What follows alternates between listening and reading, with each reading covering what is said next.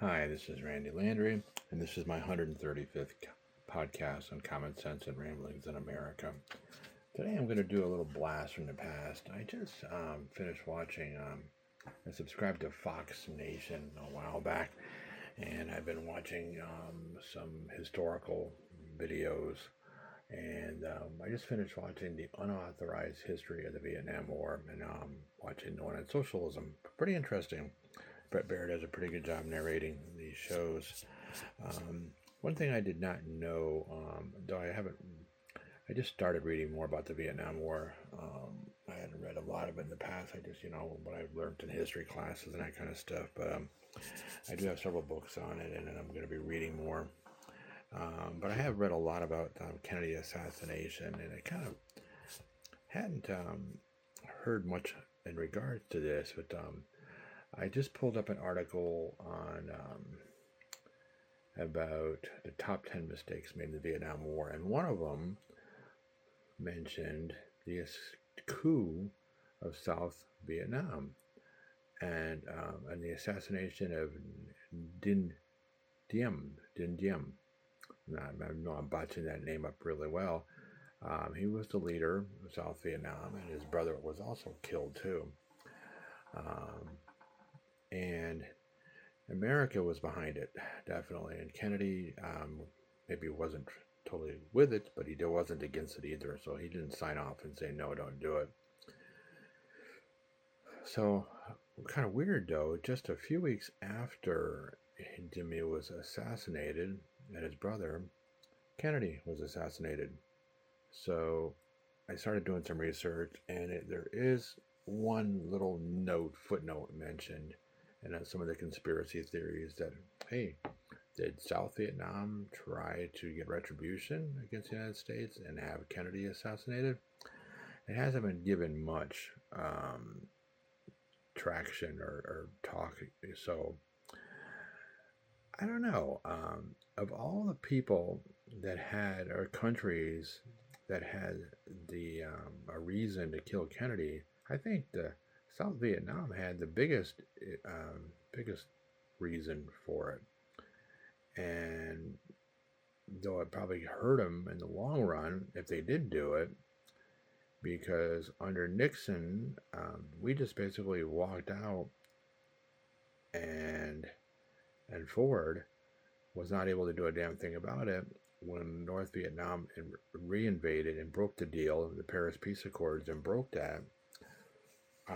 And well, the thing is, it's really crazy, is that we just wanted to get out of the Vietnam War. We just, matter what it is, we wanted to get our vets that were still in prison there for like 9-10 years, POWs. We wanted to get them out, and we wanted to get out of the war no matter what, and try to save a little bit of face. So we agreed and forced South Vietnam, to agree to allow them to keep troops in South Vietnam, which is like really not a good idea. They should have had to move all their troops out, even though it would have been just a matter of a couple of days before they got back in there. But still, you don't leave an occupying force in another country during a peace agreement, especially when we had pretty much stomped them pretty soundly at the end, and showed them that we could actually do something serious if we put our minds to it. But so then our Congress, just to make sure that we didn't keep on sticking our fingers in that pie, made it illegal for the United States to do any help at all, give any aid to South Vietnam. So Ho reinvaded South Vietnam, and they just kind of chilled for a little while to see what would happen, and we didn't do a damn thing. They just finished it. So 55 days, they had totally taken over South Vietnam, and now we have one Vietnam. And we just, and I'm writing this article, Afghanistan Echoes of Vietnam, and we all know what happened in Afghanistan, where we just left all of our military weapons there and bases there, and nothing was just demolished or taken. Well, they did the same damn thing in Vietnam. Okay, they had a huge, one of the largest military naval bases in the world, um, right there, and we just left it all totally functional. And Russia just walked right in and now has billions of dollars worth of naval capacity. You know, things, harbors dredged out and docks built and dry docks, the whole bit. Totally functioning naval base without doing a damn thing. Okay, that's crazy. We just can't keep on doing that shit and just walking out and leaving hundreds of billions of dollars all across the world of stuff. You know, we're deep in debt, and we just can't keep on pissing money away like that. And so yeah, so we have a track record of doing that. So why should we be surprised if Biden did that in Afghanistan? Because we did it under Nixon in Vietnam. When you start reading about all our presidents, and you know, we in high school and junior high school, and to a lesser extent, we're taught, you know, history and about the United States, and you know, that we're told who's the great presidents and who's not so good and all this kind of stuff. But every one of them did some dumb shit. Every one of them. I don't care how good they were. Really had their head up their ass for part of their presidency. Even Lincoln did. And, you know, wanting to ship African Americans, the slaves, back to Africa as if they knew anything about Africa when they had been 2 or 3 generations in the United States. What the hell's up with that? That was stupid. But, you know, at the time we didn't think it was dumb, but we think of it now as being really dumb. And something that none of them wanted. They wanted freedom in the United States, and they had a right. They earned it for damn sure. They were taken there against their will, not only by the slavers, but by their neighbors too, neighboring tribes. So yeah, we've done some stupid shit, and so why should we be surprised when Biden, who only has half a brain, would do it as well? But did South Vietnam assassinate Kennedy? It's, you know, it's really something that if all the theories out there, I think that has the most viable possibilities. Mafia? Nah.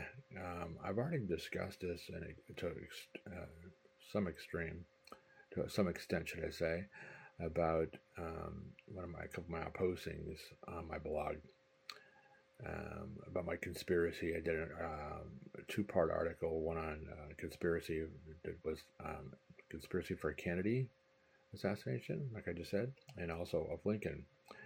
And at the time I put down that yes, obviously there's a conspiracy for Lincoln because John Wilkes Booth and his co-conspirators tried to kill, or were going to kill, 3 other politicians, including the Vice President and Secretary of State, or Secretary of War, should I say, and Secretary of State. But unfortunately, Lincoln was the only one that was killed, and Secretary of State was also attacked, but he survived. Like a shell of a man, but he did survive. So what the hell, you know? So did it happen? Did Kennedy get assassinated? Nothing was ever mentioned with Lee Harvey Oswald about him having any contact with South Vietnam. So it's hard to really say if that's the case, because nobody's really done a major investigation. It's just like put little footnotes. Did it happen? That's something I'm going to continue to investigate, and I will keep my readers and listeners apprised of my progress, because I find it kind of interesting. I'm sure I'll come across more material on this. I just got to dig a little deeper. But irregardless, we made a major mistake when we killed him. Up to that point in time, according to the unauthorized history of the Vietnam War, South Korea was holding, South Vietnam, I keep on saying Korea, but Jesus, South Vietnam was really holding its own against North Vietnam, even with the aid of China and Russia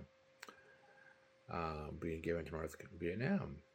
So, and he was a charismatic leader, and according to what I've heard and viewed, he was pretty much incorruptible. So, yeah, maybe that's why we killed him, because he was incorruptible. We don't want somebody we can't control.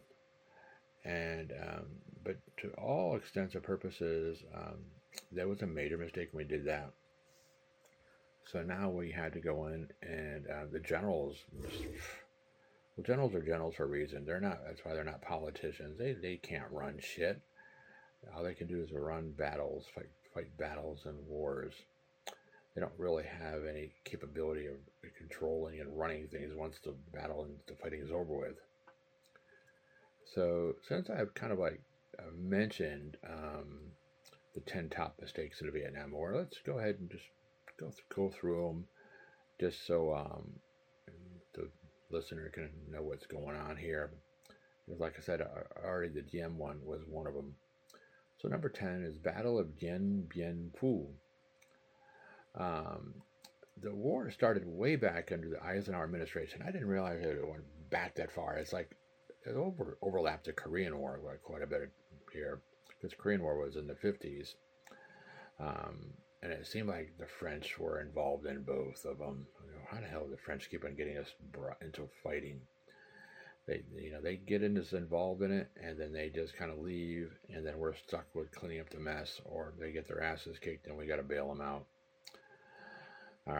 So our French allies were battling communist forces, and they set out to destroy the Viet Minh communist revolutionaries. But did a difficult fight at the Battle of Dien Bien Phu. If the United States would have come to the aid of the French during this battle, during the first Indochina War, situation in Vietnam over 10 years later would most likely come to a different conclusion. If it would have happened at all, the French were defeated terribly, leading to a sweeping communist view in that part of the world. The Battle of Dien Bien Phu was a climactic confrontation of the French. It took place between March 13th and May 7th, 1954. It was fought between the French Union's colonial Far East Expeditionary Corps and Viet Minh communist revolutionaries. The United States was officially not a party to the war, but it was secretly involved by providing financial material aid to the French Union, which included CIA contracted American personnel participating in the battle, as per Wikipedia. Number 9, treating Vietnam like the Korean War. We made terrible mistakes in strategies, assuming we could use the same measures as the Korean War. The main problem here is the fact that Korea had water around it, so we could create barrier lines. Our strategy was the same in Vietnam, but since the country was landlocked, the enemy could use other countries such as Cambodia and Laos to sweep around the barriers and attack. Number 8, cutting the Ho Chi Minh Trail.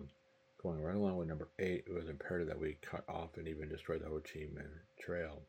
North Vietnamese used it to gain access to the South, and yes, the South used it to access the North. If we would have cut off this line, it would have deeply cut the enemy's ability to make the guerrillas tactics they used and our troops. It was a military supply route running from North Vietnam through Laos, Cambodia to South Vietnam. The route sent weapons, manpower, ammunition, and other supplies from communist-led North Vietnam to their supporters in South Vietnam during the Vietnam War, as per History.com.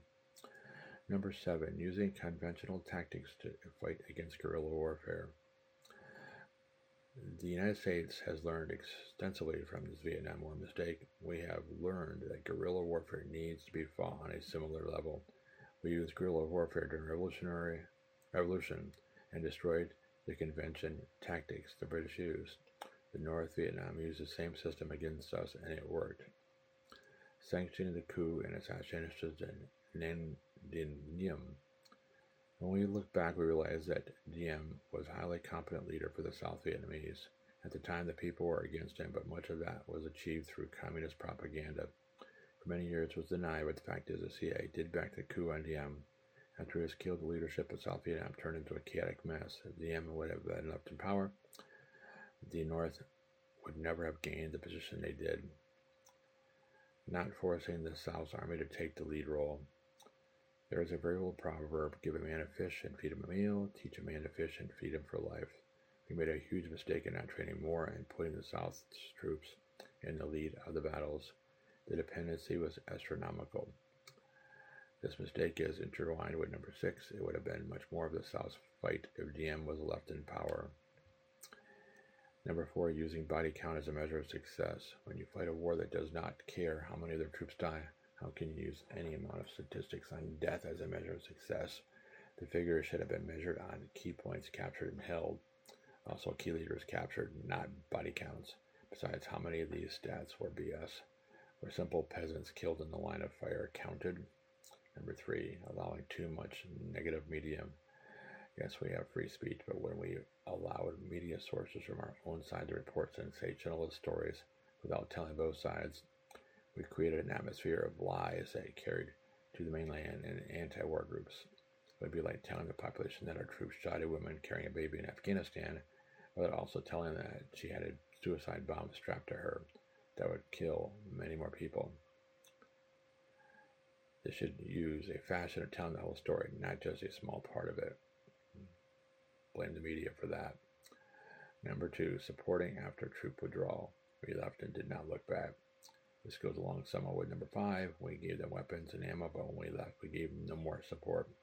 The South held for a short time, but the North did finally stomp their way through. They did not have to worry about U.S. involvement anymore. You just cannot leave without some follow-up support.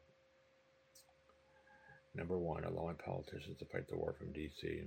Why the hell did we take hills that meant nothing, but left a major ammo factory sitting unarmed? Because some politicians in Washington said so. After all, there may be some Soviet people there, and we don't want them getting angry. You just cannot fight a war from Washington, D.C. The leaders needed to have the right to attack the most important sites, and it didn't happen. If we would have been allowed to bomb the crap out of certain sites, the war would have been over much sooner, and we could have notched it as a victory. The politicians are to blame for the mistakes in the Vietnam War. The soldiers, Marines, airmen, and sailors fought bravely. They accomplished the mission. The fact that Congress never formally declared war or had 100% support of the troops still bothers most historians. Between the lack of commitment with the politicians and the sensationalism with the media, it was a recipe for disaster from the get-go. War is death, but mistakes in the Vietnam War, most of my politicians created many more deaths. So, why we did the same stuff over and over. We just do not learn by our mistakes. That's why we had to have, thank goodness for Grenada, because that was like a wake-up call for us. If we would have went into the first Gulf War without our Grenada tune-up, we would have been a whole different story. We would have been totally unprepared to handle that engagement. Apparently, we do not learn from our mistakes, and we need practice battles just to keep ourselves tuned up. I mean, look what's happening to Russia. They're trying to fight, again, a guerrilla war with standard fighting techniques, and it's not happening. Germany learned the same thing. You go in to try to take a city or town, and if you're not prepared for that type of fighting, when people have nothing to lose, they fight to the death. And that's what happened in Russia. That's what happened in Afghanistan for both of us, for Russia and United States. And that's what happened in the Vietnam to some extent. You have to think outside the box. And sometimes we meddle just a little bit too much because we think we know better. And obviously we don't. Because we're just royally effing things up. All good intentions aside, they don't mean much when you continue to screw things up. I don't know. Well, I think I'm going to wrap this up. The side note, if you really care, some people do, might finally get the plumbing taken care of. It turned out the hot water heater also died. That was one of the reasons why we were hearing all this noise. The hot water heater was going bad. So not only did we have our plumbing go to hell because our house is a 50-year-old house, we had to do a reroute. I had to replace the hot water heater. So now I got to pay that off before I can retire as well. But at least it's done. And what a hell of a difference taking a hot shower as a cold shower. Oh my God. All right, guys.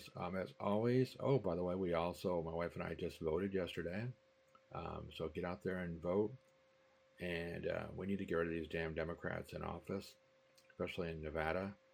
We need a governor that's going to work for us, not against us, and not follow blindly the Biden and Obama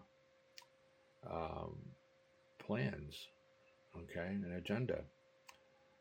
They don't like our country. They want to destroy it. And frankly, I do like our country, and I don't want them to destroy it. So I'm sure most of my listeners and my readers we're all on the same page here. So vote and don't give up. All right. I don't know if they cheat, there's not much we can do about it, but we can't be fatalistic about this. We have to fight. We really do. We just can't roll over and give up. So do it. Just vote. You still have a few more days. And let's see if we can't get Sisolak out of office and see what happens. And maybe get back to Congress and the Senate, because we need to get control. We need to have some kind of bulwark, some block against Biden. So he just can't do the shit he's been doing. And maybe reverse some of these really poor decisions that were being made. All right, guys, take care. And until next week, you have a good day.